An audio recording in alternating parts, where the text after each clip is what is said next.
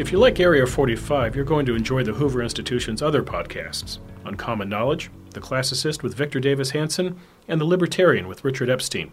Subscribe now to the Hoover Podcast at hoover.org/podcasts. That's hoover.org/podcasts. Hoover Podcast, ideas defining a free society. Hello, it's Thursday, January the 16th, and welcome to Area 45, a Hoover Institution podcast examining the policy avenues available to the 45th President of the United States. I'm Bill Whalen, the Hoover Institution's Virginia Hobbs Carpenter Research Fellow. Joining me today in studio here on the Stanford University campus is Army Lieutenant General Charles Hooper. General Hooper is the Director of the Defense Security Cooperation Agency, and before I have him explain exactly what that is, I want to give you a little background on his very distinguished career. General Hooper was commissioned in 1979 out of West Point as an infantryman, and it might take me 40 minutes to list all that he's done in his 40 years of service to this nation, but a few highlights. General Hooper served in command and staff assignment in the U.S. Army Armor Center, the 25th Infantry Division, the 82nd Airborne Division, and the U.S. Army Recruiting Command. Among his posts since he earned his stars, Defense Attaché to the People's Republic of China, Director of Strategy, Plans, and Programs, J5 United States Africa Command, and Senior U.S. Defense Official, U.S. Defense Attaché, and Chief Office of Military Cooperation, U.S. Embassy, Cairo, Egypt. In all, General Hooper has 16 years of security cooperation, security assistance, and military attaché experience. General, welcome to the podcast, and the first and most obvious question, what are you doing here at the Hoover Institution in Stanford and Palo Alto on a rainy day? Well, good afternoon, Bill, and thank you so much for having me. And so what I'm doing out here at the Hoover Institute in Stanford University is taking an opportunity to educate our young people, our graduate students, and our military fellows who are also here at Stanford on the nature of security assistance and security cooperation and the role that that plays both in our policy formulation, national security policy formulation, and national security policy execution. I think it's very important that our young people understand that. They don't often have an opportunity to be exposed to senior leaders, particularly from Washington and senior military leaders. And I think it's important to have an opportunity to hear what we have to say from our own mouths as opposed to seeing it through the filter perhaps of media or something else. Right. Now, very simple terms, what is the Defense Security Cooperation Agency? What is the mission? And just tell me basically what the challenge is for it in this day and age. Okay. The Defense Security Cooperation Agency, what I like to call the agency that does more and is known by fewer people than any other agency in Washington. We are the principal executive agents, that is, principally responsible for the provision of security assistance and security cooperation. And what I mean by that is defense articles and services, weapons, planes, ships, tanks, the training that goes with those weapons, planes, ships, and tanks, and the education of international military officers and others for the Department of Defense and in fact for the United States government, because we actually execute these programs on behalf of the State Department in the Department of Defense. So that's our mission, and that's what we do. Now, can you explain how it fits into the larger national defense strategy? Absolutely. As you know, we have a wonderful national security and national defense strategy. The national defense strategy formulated by former Secretary James Mattis, who's right here at Stanford, who was a real pleasure to see again. I saw you shake hands with him yesterday. I know him well. He is still the boss. He has one more star than you do. Yes, well, a lot more than that. And he likes to be referred to as general and not secretary. So. Yes, he does, and I always see him. You can use whatever title you like, but a leader is how I see him. And so, as you know, we have a national defense strategy that has three fundamental tenets or lines of effort. The first one is to increase the lethality of our force, and of course that's our principal focus, and that's why it's number one. The third is to improve the business practices of the Department of Defense, to make sure that we utilize the people's money and the resources that we are given by the people of the United States in an efficient and an effective manner. But that second line of effort is strengthen alliances and attract new partners. The fundamental tenet and the foundation of our defense strategy is that uniquely American approach to defense posture, and that is the premise that by strengthening your allies and partners, you are by extension strengthening your own security position. And so the purpose of my agency is to provide those defense articles and services, planes, ships, and tanks, training and education to strengthen the capabilities of our allies and partners, and by extension, strengthen our own security position. Now, you started out as an infantryman way, way back in the day, and I now did. here you are today. I imagine you probably didn't envision yourself being in this position, but how did you gravitate to it? Well, it's very interesting. I started out in 1975 at the United States Military Academy. I'm one of the few graduates of the military academy from that era that is still on active duty. And so while I was there, I had the foresight to pick Chinese to study. So I studied Chinese language. I was actually dared to do it because there was an upperclassman that, without knowing me, said, "That's too hard for you. You'll fail." And I got mad like only a 17-year-old can get mad. And I was determined that I was going to show him that I could do it. So I studied Chinese language and graduated from the military academy, served very proudly as an infantryman. And then the Army had a program called the Foreign Area Officer Program. And that was a program that trained young officers to develop a specialty in particular regions and countries of the world with an eye towards assisting our forces in understanding how best to approach security in that part of the world. Since I had studied Chinese, I was selected for the program, was sent to graduate school to study, and sent later to Hong Kong and Beijing to study language and to study the Chinese. And through that, I gained an appreciation for not only sometimes the postures and positions of our competitors, but the importance of working with our foreign allies and partners to have a collective defense against common threats. So that's where the interest came from. As you talked about, I've had a series of jobs and assignments that took me along a path of being able to work with allies and partners and work on policy issues. And I found that I was very interested in that, and that was a way I could serve. That was a way I could best serve, no different than many of our scholars in the past, General Marshall and others, who had quite a bit of a different path than perhaps some of the warfighters that are better known, like General Patton and others. So that's how I got into it. That's how I developed an interest in it. And I received a succession of assignments that allowed me to participate in the policy formulation process and provide best military advice on how we could best strengthen our alliances and the capabilities of our partners. So that's kind of how I got into it. What was your favorite post? Oh my goodness, that's a tough question. You like them all? I like them all. I honestly like them all, and I believe either through providence or planning on my part, I tend to think it's more providence and luck that I've had a succession of assignments that has prepared me for each follow-on assignment, and so. I was a deputy military attaché to Beijing, and I served in the Office of the Secretary of Defense on China policy. That prepared me to be the defense attaché to China, and I enjoyed that job very much. I was there doing a very, there's always interesting times in Sino-U.S. relations, yes. But I had an opportunity to serve during the Olympics. There were earthquakes in Sichuan and some other things. I enjoyed being the Director of Strategy for Africa Command. And I'll tell you why. Because Africa, the continent of Africa is an area that is not, I think, very well understood by many people. They have a lot of preconceived notions. But Africa is an area that is a subject of an immense amount of tension from our strategic competitors, China, Russia, and others. 7 of the 10 fastest growing economies in the world are in Africa. So the opportunity to work on something that was esoteric, not understood by a lot of people, to explain it to a lot of people, and to move that ball forward, I really enjoyed that challenge very much. But I would say being the director of DSCA has been the most fulfilling job I've had, because I've had an opportunity with the convergence of the National Defense Strategy, the conventional arms transfer policies that the administration has forwarded, and congressional prerogatives and imperatives. I've had a chance to work on evolving security assistance and security cooperation to better support our policies, and I've enjoyed that very much. So one thing I like about this podcast, General, is I learn. And I learned a bit about military sales and doing a little homework on your agency. Sure. Here's what I found. The Security Assistance Command manages approximately 6,000 foreign military sales cases valued at more than $200 billion. That's billion with a B, $200 billion. The command interfaces with 119 security cooperation offices worldwide, provides security assistance and military sales to more than 150 nations and international partners. How do you manage that? Well, first and foremost, I have the most wonderful team. of professionals, not only in Washington, D.C., where our headquarters is, but around the world in our security cooperations offices, around the world in our embassies.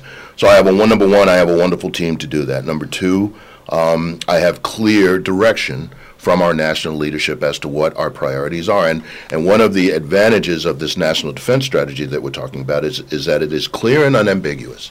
And I will tell you, in the 16 or 17 years, as you said, that I've been doing this, I have never seen a time where there has been a clearer statement of our goals and objectives with respect to foreign policy and national security policy. I'd like you to walk me through a little process here. I found one sale in particular. It interested me. This was Poland. Poland, which historically sits in a very difficult spot in Europe. It does. They get run over from the east. They get run over from the west. They are obviously very paranoid about their position vis-a-vis Russia right now. Last February, we completed a foreign military sale, FMS as you like to call it, a foreign military sale valued at $400 million. That included 20 M142 high-mobility artillery rocket systems. A year before that, there was a $4.6 billion FMS, foreign military sale, for the purchase of Patriot Advanced Capability 3 system. Walk me through how exactly this happens. Do the Poles look at a catalog of available U.S. technology? Do we suggest to them that here's what they might be interested in buying? How does this work out? Okay, and so I'll give you the abridged version of that. But it's first and foremost, I want to begin with this. Weapons sales, arms sales for the United States are a policy function, and that's a very important point because it's not a function that's geared towards receiving a profit or a function that's geared towards any type of monetary or economic goal. It is a tool of policy. So the first step in this is that our national leadership decided, as you know, we have a very good relationship with the Polish government, and our national leadership decided that it was a policy objective to provide adequate defense articles to the government of Poland and the country of Poland. So that's the first step, and that's very important. Right. Okay. Now, let me walk you very quickly through the process of foreign military sales. The first step is we go to the country and we listen to them to determine what their needs are, okay? And we have a saying in my business, don't tell me what you want. Tell me what you want to do, okay? And this gets to your comment about catalogs. So if you tell me what you want to do, what you perceive your defense requirements to be, I can lay out a range of options, some material, but also training, education, institutional development that will help you achieve that goal. So let's talk about Patriots and integrated air and missile defense, something that a lot of countries want naturally. We've seen a proliferation of missiles around the world, and certainly Poland is facing challenges, traditional challenges, as you have said. So the Polish government expressed a desire for integrated air and missile defense. In working with our Polish colleagues, we determined what their requirements and needs are, and we determined that the Patriot missile system, one of our most advanced missile systems, best suited, but not our only, best suited Poland's requirements. Okay, so the step one is the Polish government formally request us to, well, if we were to buy a Patriot, how much would it cost? Okay, and one of the advantages of the American foreign military sales process, I must say, is that our partners pay the same price we do, and we use the same acquisition and procurement system that our own forces use, the Army, Navy, Air Force, Marines. So they ask us how much would it be. We work through them, and we work with private industry to determine how much what they're asking for is once we've determined what they need. And then once we've done that and they think that this is something that they can support with their budget, right, they come back and make a formal request for this equipment. Now, when this request is made, even though there's been overall policy approval to move forward with this, there are a number of things that happen in Washington and in the United States. First, we determine, are there any technologies that are sensitive, and we have an adjudication process. Obviously, there's continuous policy analysis to determine what are the second and third order ramifications of providing the Poles with air defense equipment. Will it antagonize or intimidate their principal adversaries or their neighbors, right, in these types? So we're constantly doing that. And then once that's done, then we work with private industry to determine the timeline, how long it would take, and those things that will be necessary. Now, what distinguishes us from our strategic competitors is that we're not just selling them the equipment and leaving. Okay? We pursue what we call a total package approach, which means we're interested not only in providing them with the equipment, but training, infrastructure development, education, and training and education, that's a distinction with a difference. All of the holistic institutional and human resource development capabilities that will help them to maximize the performance envelope of the equipment. And that distinguishes us from others. So we're talking to them about all of this. Once that's done, and once we have a package that we present to them, we negotiate to make sure the package is something that they can afford. And then once they've determined that they can afford it, they essentially sign a contract. Okay, with the United States government, who becomes the interlocutor between them and whatever private U.S. company might be building the equipment. And then we just simply manage and monitor the timeline to provide them with the equipment upon on the agreed timeline that we have. And then we work with them to train them on how to use the equipment. Our colleagues at U.S. Army Europe and the European Command help to schedule exercises to help them to integrate that equipment into the overall defense of the West. Poland is a NATO ally. So that's basically the process that we follow to provide somebody with equipment. Very good. Now, how do we make sure weapons don't fall in the hands of the bad guys? Okay, now that's a very good question. We have a number of programs. Number one, once again, to reiterate, the provisioning of weapons to foreign countries is a policy decision. So first of all, we have to determine whether it's in the best interest of the United States to provide these countries with weapons at all. And I assure you that is a very arduous process that involves a number of actors in the interagency, the Congress, the White House, of course, the State Department, the Defense Department, sometimes the Department of Commerce, and our technical security agencies, to ensure that we're not providing a capability that perhaps could be used inconsistent with American values and objectives or against the United States. So that's the first line of defense. Right. The second line of defense is before we sell equipment to a country, they must agree to a regime of inspections, both periodic inspections and random inspections, to ensure that the equipment is properly accounted for and is being used consistent with our values. Is the system perfect? No, it's not perfect. But I will tell you two things. Number one, we are constantly in the process of improving the process, randomizing the checks and inspections. I think we've been fairly successful in doing so. And number two, we are the only great power that places an emphasis on the appropriate use of our equipment and our weapons by the people we sell them to. So we're trying, and the others aren't. What happens if during an inspection you sold 40 missiles and you can only find 38? 2 are missing. Okay. There are ramifications for that, which can include a suspension of future sales of equipment until such time as the country has accounted for the equipment that cannot be accounted for. Very good. Let's shift gears. I want to talk a bit about you and your career and the Point. I have been to West Point once in my life, and it was a very special trip. My father and I drove through it on the way to Hyde Park. And it was a summer day. It was a Friday afternoon, and it was just very quiet. It was August. It was not a session yet. There had been thunderstorms all day, and there was still thunder in the area, and you know this better than I do, but when thunder breaks around that area, it just kind of rolls down the Hudson River. Sounds a lot like cannon fire, actually. And then you walk around the campus, and you see buildings, and you see a lot of tradition. What moved me was going to the cemetery. And you go into that cemetery and you see George Armstrong Custer, and you see Norman Schwarzkopf, and you see Ed White, the Apollo 1 astronaut, and you think, my God, there's a lot of history here. What took you to West Point? It's 1975, and the country is in a Vietnam hangover. Yeah, absolutely. So the military is not the most popular career. Not at all. And there were a lot of people that questioned my parents on why I would want to join the Army. I mean, there was a lot of questioning on that. I first put on a uniform 60 days after we evacuated the embassy in Saigon, after the end of the Vietnam War. The answer to your question is service. It is quite simply, I come from a very patriotic family. All of the men in my family, only because at that time the men had the opportunity, served going back to World War I, World War II, Korea. I grew up in New Jersey. I'm a proud citizen of the great sovereign state of New Jersey. Which member of Congress was your connection to West Point? Actually, oh my goodness, Jim Saxon. Jim Saxon. Okay. Yes. Okay. Was my congressman at that time, so I wanted to serve. I wanted to serve something larger than myself.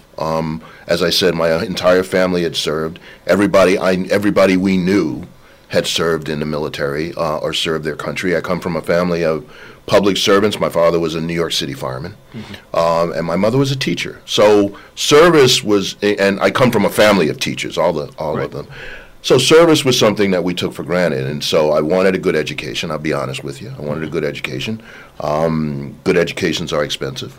We were a working class family, and I saw this opportunity to go to the military academy. And I read this book when I was about 10 years old called "Army Officers and What They Do," and I was fascinated by this book. So I applied. I do remember this was 1975, and I had to interview with my congressman day after Christmas. 1974, and I walked in that office. There were like 25 kids in there. I was the only one in a suit. But this is 1975. Sure. They all had jeans, long hair. I was the only one in a suit. And I remember he looked at me, he looked at my record, and he said, "Where do you want to go?" And so I said, my first choice, and my classmates will hate to hear this, but my first choice was the Naval Academy. I said, "Naval Academy is all full." Okay, and he said, "Where else do you want to go?" I said, "Well, West Point, absolutely West Point." And so, to your point, I didn't realize then the amazing opportunity that I had been given. I was grateful naturally, and blessed and grateful. But when you drive up there, okay, and I want to describe for your listeners, you go up there the first day, and you are thrown into an auditorium with your peers from high schools all over the country. From my first, one of my first roommates was from Helena, Montana. I had never been west of the Mississippi River, and he came from a cattle ranch outside of Helena, Montana. So these kids are thrown together from all over the country, and you get to see the very best. And within a few weeks of basic training at the academy, they're forged into this beautiful group that represents the very best of America. And so it was a great opportunity, a great blessing, and a privilege, and it shaped my life. Women at the time? Women came. Actually, I'm in the last all-male class, the class of 1979. The women came in the spring of 1970. Oh, excuse me. Yeah, the spring-summer of 1976. We got to watch that. One of many transitions over the course of this long career that I've had an opportunity to watch. The walls did not crumble, and I count among my friends. My close friends, some of the distinguished graduates of the military academy that just happen to be female. When was the first time you saw the MacArthur speech? Oh, my goodness. Duty, Honor, Country. Duty, Honor, Country. Well, I would say probably the summer that I got there. That's one of the things that they showed was the speech by General MacArthur of Duty, Honor, Country, and you watch that, and to think that you are sharing an experience with this tower of American strength. And this hero of America was something wonderful to behold. So I saw that speech, and it resonated with me. And I looked at my clothes, and I'm wearing this gray uniform, the same gray uniform that he wore. It's a chilling moment. John Paul Jones, rest in peace, in the Navy Chapel at Annapolis, and MacArthur, rest in peace, in Norfolk, a Navy town. Norfolk, yes. This is really a curious thing. It is. But if you read the history of that great man, he had some very particular ideas about what he wanted and how he lived his life and how he wanted to remember. Have you been to his grave? I have not. I have not been to his grave at sort of Norfolk. a temple. I don't think it would fit into West Point. No, he was a unique individual, but one of the seminal soldiers in American history. I think this consideration went in with Grant as well. Yes. Right, because Grant obviously buried in west side of New York, but you would think he'd be in West Point as well. You would think so as well. But if you read his, I love the biography of his. He was such a humble man, Grant, a very amazing man, and I'm actually surprised that he allowed himself to be honored on. I guess it's off the West Side Highway or the East Side Highway, right there. West Side Highway, with a tomb at all because of his humility and truly a humble public servant with a very interesting history. I'd commend to everyone the biography that was done on him. Glad you said that. I think it is one of the great underrated biographies written by an American. Absolutely. Right. Have you read Jim Mattis's book, by the way? Yes. Yeah. I saw him the other day. It's terrific. It reads like he talks. Yes, and I would tell you that he walks the walk. Yes. Okay, an exceptional leader. It was my deep, profound honor to have an opportunity to work with him and to have earned his trust. So everything you read in the book, he lives it every day. So 40 years in, does that put you at the front of the long gray line? It does. I have to be fair. I have one more classmate. In fact, the chief of engineers, the Corps of Engineers, Lieutenant General Semonite. But it does. I think we're the last two active duty members of the long gray line that are still on. It's been a wonderful ride. I've had an opportunity to, as you said, I came in during the Vietnam era. I was educated at West Point by the young officers of Colin Powell's generation, General Powell's generation, who vowed that they would never allow the Army to reach that point again. They would never go to war without the full support of the American people. Those were the people that educated me. I got to watch the revolution in military affairs, where we moved from kinetics and mechanics to code and information-based warfare. So all of this, these are all the things, and I've watched, and this is the most wonderful thing, I've watched the United States Army go from, there were times in New York City when I was a cadet where wearing my uniform was hazardous, and there were times where people expressed in a negative fashion their attitudes towards the military directly to me. I got to watch that go from there all the way to the Army and the military being one of the most revered, respected institutions in our country, and having people walk up to me in airports and train stations and thank me and others and my other comrades for our service. So with my own eyes, I've had the opportunity to watch that evolution take place, and it's wonderful. I think one thing the public doesn't fully understand or appreciate is that it's not just the United States Army, it's an army at war. Yes. And next year, that Army will have been at war for 20 years. Yes. Unprecedented. Yes. Can you talk about what this does to an officer's corps when you have military engagement like this for a long period of time, what it does for morale, and what it does for keeping people in the service? Well, I would tell you, that, and that's, in a sense, that's two separate questions. I would tell you, let me start with morale first. I would tell you morale has remained high, very high, because of the strong belief in our institutions, the strong belief in our values, the strong belief in our leadership and what we're fighting for. So the posture of the force, the morale of the force is very high. And we're blessed with this wonderful military that when you ask them to go, even though they've been at war for over 20 years, they go. Having said that, certainly it's placed a strain on our families. But having said that, we have developed mechanisms and support mechanisms for our families. The revolution in information technology has helped a little bit because now families can remain connected through FaceTime and social media and some other things. But it is an enormous strain on our families. And one of the things that as an American citizen that I remain concerned about is that we have an all-volunteer force. They are called upon again and again, and an increasingly smaller percentage of the overall American population has volunteered to serve, or in fact, has much day-to-day exposure with people who do. And I'm not going to be alarmed about it, but it is of concern to me that there are many people who simply have no firsthand knowledge of the enormous sacrifices our soldiers, sailors, airmen, Marines, and their families make. Right. You'll see this if you ever go to a White House Correspondents' Dinner. They play Armed Forces Melody at the beginning of the dinner, and by tradition, members of Congress who serve in a particular branch stand up, so Coast Guard, Navy, Air Force, Marines, Army. I attended these back in the 1980s, and a lot of gentlemen stood up. Why? World War II generation was still in effect, Korea and Vietnam. You go to those dinners now, though, very few people standing up. And it's unfortunate. But by the same token, you started this out by asking me why I'm here in Palo Alto, why I'm here at Stanford, to let our young people see firsthand what their military leaders look like and to hear firsthand from them. I think it's terribly important that we increase the contact and the exposure of our general population to our wonderful volunteer military. In 2007, 13 years ago, the Army offered what it called a menu of incentives to keep officers. They targeted mid-career officers, captains, basically. They offered up to $35,000 in cash. They offered a choice of posting, a choice of special schools, 3-year extension of active duty service obligation to keep captains in.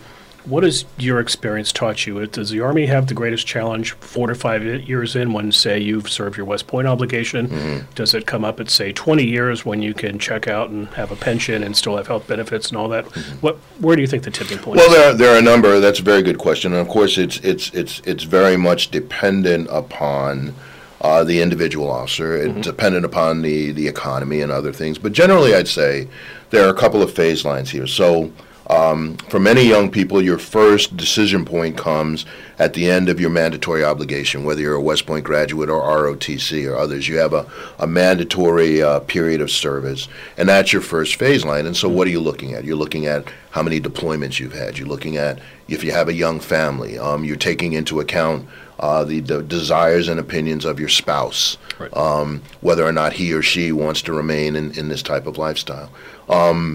So some of the factors are deployments, children, your spouse's intentions, and other things. The next phase line comes at around the 10-year point. So at that point, you finished much of your company command. You're on the cusp of becoming a field grade officer, a major, something like that. Maybe you've been offered graduate school, some other things, and then the calculus becomes, well, if I'm going to make my move, I should make my move now. Because once I go over 10 years or so, 20 years is I'm eligible to retire in 20 years. How much money would I be leaving on the table? Right. And so, we're all human beings. And so, see, these are some of the calculations. And, of course, once again, the strain of deployments and other things. The third phase line comes, as you said, at about the 20-year mark, where you say, okay, I've done my 20 years. I'm eligible to retire. I'm eligible to receive a pension now. I'm still young enough to start a new life and move off. So these are the phase lines, and I'm only telling you that from my own personal experience. Now, what helps people across those phase lines? The same things that keep people in other professions: job satisfaction, a sense of duty to your country, and a sense of obligation and service to your country. The fact that we genuinely enjoy what we do, despite all of the hardships, despite all of the sacrifices, the privilege of leading young men and women, the privilege of contributing to something larger than yourself, sometimes is sufficient to overcome some of the other factors. Mm-hmm. And I have to say, for our spouses and families as well, and as someone who's done this for 40 years, it's a good life. You have an opportunity to travel and see things. I'm in my heart, I'll always be a blue-collar kid from New Jersey, but I've had an opportunity to stand on the Great Wall of China. I had an opportunity to sit at the foot of Mount Kenya. I've lived in Cairo, where every morning I woke up and went to my office, and the Nile River was right there. I could see the pyramids from my office. So, and I've had a chance to serve and defend my nation, something I'm passionate about, and all of us are passionate about. So those are some of the considerations that go into it. Incentives help. Mm-hmm. Okay. In 2007, and as a matter of fact, I was teaching out at the Naval Postgraduate School right down here in Monterey, California. We had a large number of officers coming right out of theater, Afghanistan and Iraq, going to grad school and these types of things. And I will tell you, yes, these incentives help, but ultimately the decision comes down to whether or not it's a personal and a professional decision, whether or not the officer's family is happy and satisfied in the lifestyle, and whether the officer still feels as if he is being fulfilled and his obligation to duty and his dedication to the profession is still sound. I think the incentives help, but I think the decision point comes down to those two factors. Let's talk a bit about the intersection between academics and military career. We have a program here at the Hoover Institution, National Security Fellows. Mm-hmm. Remarkable men and women who come through that program. It's one of the things I really enjoy about being here. Many, many years ago, next to my office, across the street here, very earnest young lieutenant colonel set up shop. His name was H.R. McMaster. Mm-hmm. Years later, I know that guy. Mm-hmm. Watch him rise up. But there have been a lot of McMasters coming through here. Mm-hmm. They're all just really remarkably bright, gifted people. Mm-hmm. In your estimation, spending a year on the Stanford campus doing Monterey, what does this do for an officer? It's absolutely essential. To be a leader, a military leader in the United States Army, you have to be a scholar. Mm-hmm. You have to be a scholar because democracy requires a full understanding of the information, the history, the facts of the case, so that you can make an informed decision. Talk about scholarship, because Jim Mattis is, in some respects, a scholar, but he's a reader. Yes. He always says, read books, that's how you learn. Yes. So is it a combination of reading and being instructed? Yes, I think so. I mean, the being instructed and the opportunity for fellowships like this, and for myself, my war college was a fellowship at the Weatherhead Center at Harvard University. So I had a very similar experience to the fellows here. What's most important about that, and to quell a misperception about military leaders, is the ability to learn not what to think, but how to think. So that's some, and the exposure to other aspects of society, academia, and government that you have, those opportunities you have here at places like Stanford and Harvard and others. But that's not exclusive. The reading and the professional reading that Secretary Mattis and his famous library. But Secretary Mattis is one of many in a long line of scholar soldiers, going back to General Washington, who amassed a library. George C. Marshall, who amassed a library, a very unknown officer who mentored most of the senior leaders during World War II, General Fox Connor, who had an extensive library and who mentored Marshall, Eisenhower, Patton, Courtney Hodges. Most of the major senior military leaders of World War II were mentored by Fox Connor and took advantage. And he had a rule: you could go in the commander's house and take any book out of his library you wanted. So it's that combination of instruction, exposure, and reading that helps an American military officer to be the soldier scholar he must be to serve in a democracy. Mm-hmm. So 40 years in, how much longer do you want to go? I serve at the pleasure of the President of my country. I'm naive to this, though. Do you have a term for service right now? Do you? Well, no. Well, the mandatory retirement age is 65. 65. But so you're 3 years away from that. Yes, and so. But I would tell you that there's been a movement. You talked about some of the incentives in 2007. There's been a realization that 20 years, for many years, 20 years was the benchmark for eligible to retire. But many of us and many of our senior leaders and our strategic leaders have the ability to serve far beyond, and they're just hitting their stride at 20 years. And so in the last 25 years or so, there's been a recognition that we're letting a lot of talent go early, and there have been provisions made to allow many of our strategic leaders from colonel up to stay longer than the traditional time. So I've enjoyed every minute of it. It's gone by faster than I could have possibly imagined, and I'm in no hurry to give it up. So final question here. What do you see as the future of security cooperation with our allies and partners? What advice would you impart for future leaders in this community? Okay. The short answer to your question is I think that there's a bright future for security assistance and security cooperation. And I would say, as I mentioned earlier, this uniquely American approach to security, which is dependent upon relationships with allies and partners, is destined to be the way of the future.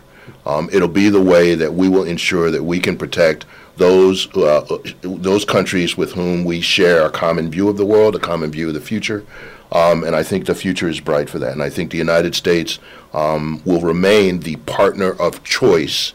Certainly, the competition is getting more fierce from our strategic competitors.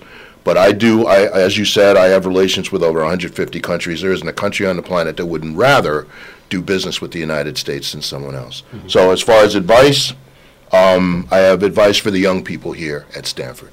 2 pieces of advice. Number 1, you're in this wonderful school, you have a wonderful opportunity, and I'm sure your individual future is bright. But give some thought to service to your community, service to your nation.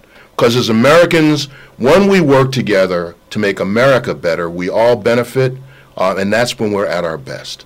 Okay? My second piece of advice is that values matter. Loyalty, integrity, mutual respect for each other, courtesy, humility. These are all the lubricants that help a democracy to function at its best. So be kind to each other, have values, live values, and our country will continue to be the best in the world. What did MacArthur say of old soldiers? What, they fade away? They fade away, indeed, and they should fade away. I told the class yesterday one of my favorite songs in the world is in the movie White Christmas. There's a song by Irving Berlin called "What Do You Do with a General When He Stops Being a General?" And they talk about he comes home and they festoon him with medals, and then the rest of the song goes, and the next day someone hollers when he comes into view, "Here comes the general," and they all say, "General who? We're delighted that he came, but we can't recall his name." And that's what an American general is supposed to do, and that's what I will do when my time comes. I worked for a governor who liked to joke that the first day he left office, the problem was he suffered what he called staff deprivation. Said you go out in the driveway and you get in the back seat of your car and you say, "Hit it." And nothing happens. But that is a good question. Not that you're dying, not that you're fading away yet, but how would you like to be remembered for your service? What's your legacy? I want to be remembered as someone, if I'm remembered at all, as someone who tried to leave everything he touched better than he found it. And as someone who touched not only, they say, and a wise mentor of mine said, nobody remembers the last memo you wrote. If you're remembered at all, it's because of the lives you touched in a positive way. And if I'm remembered at all, I want to be remembered as someone who loved his country, served his country, and positively touched some lives along the way. General Hooper, I enjoyed the conversation. On behalf of everyone here at the Hoover Institution, thank you for your service. Thank you so much, Bill. You've been listening to Area 45, a Hoover Institution podcast on the policy avenues available to the 45th President of the United States. If you've been enjoying Area 45, please don't forget to rate, review, and subscribe to us on iTunes. And if you wouldn't mind, spread the word. Get your friends to have a listen. The Hoover Institution is online at www.hoover.org. While you're there, sign up for the Hoover Daily Report, which delivers the best work of Hoover's Fellows to your inbox weekdays. The Hoover Institution has Facebook, Instagram, and Twitter feeds. Our Twitter handle is @HooverInst. That's @HooverINST. For the Hoover Institution, this is Bill Whalen. We'll be back soon with another installment of Area 45. Until then, take care. Thanks for listening. For more podcasts from the Hoover Institution, please visit hoover.org or Hoover's channels on iTunes, iTunes U, Stitcher, and SoundCloud. I'm Chris Dower for the Hoover Institution. Thanks for listening.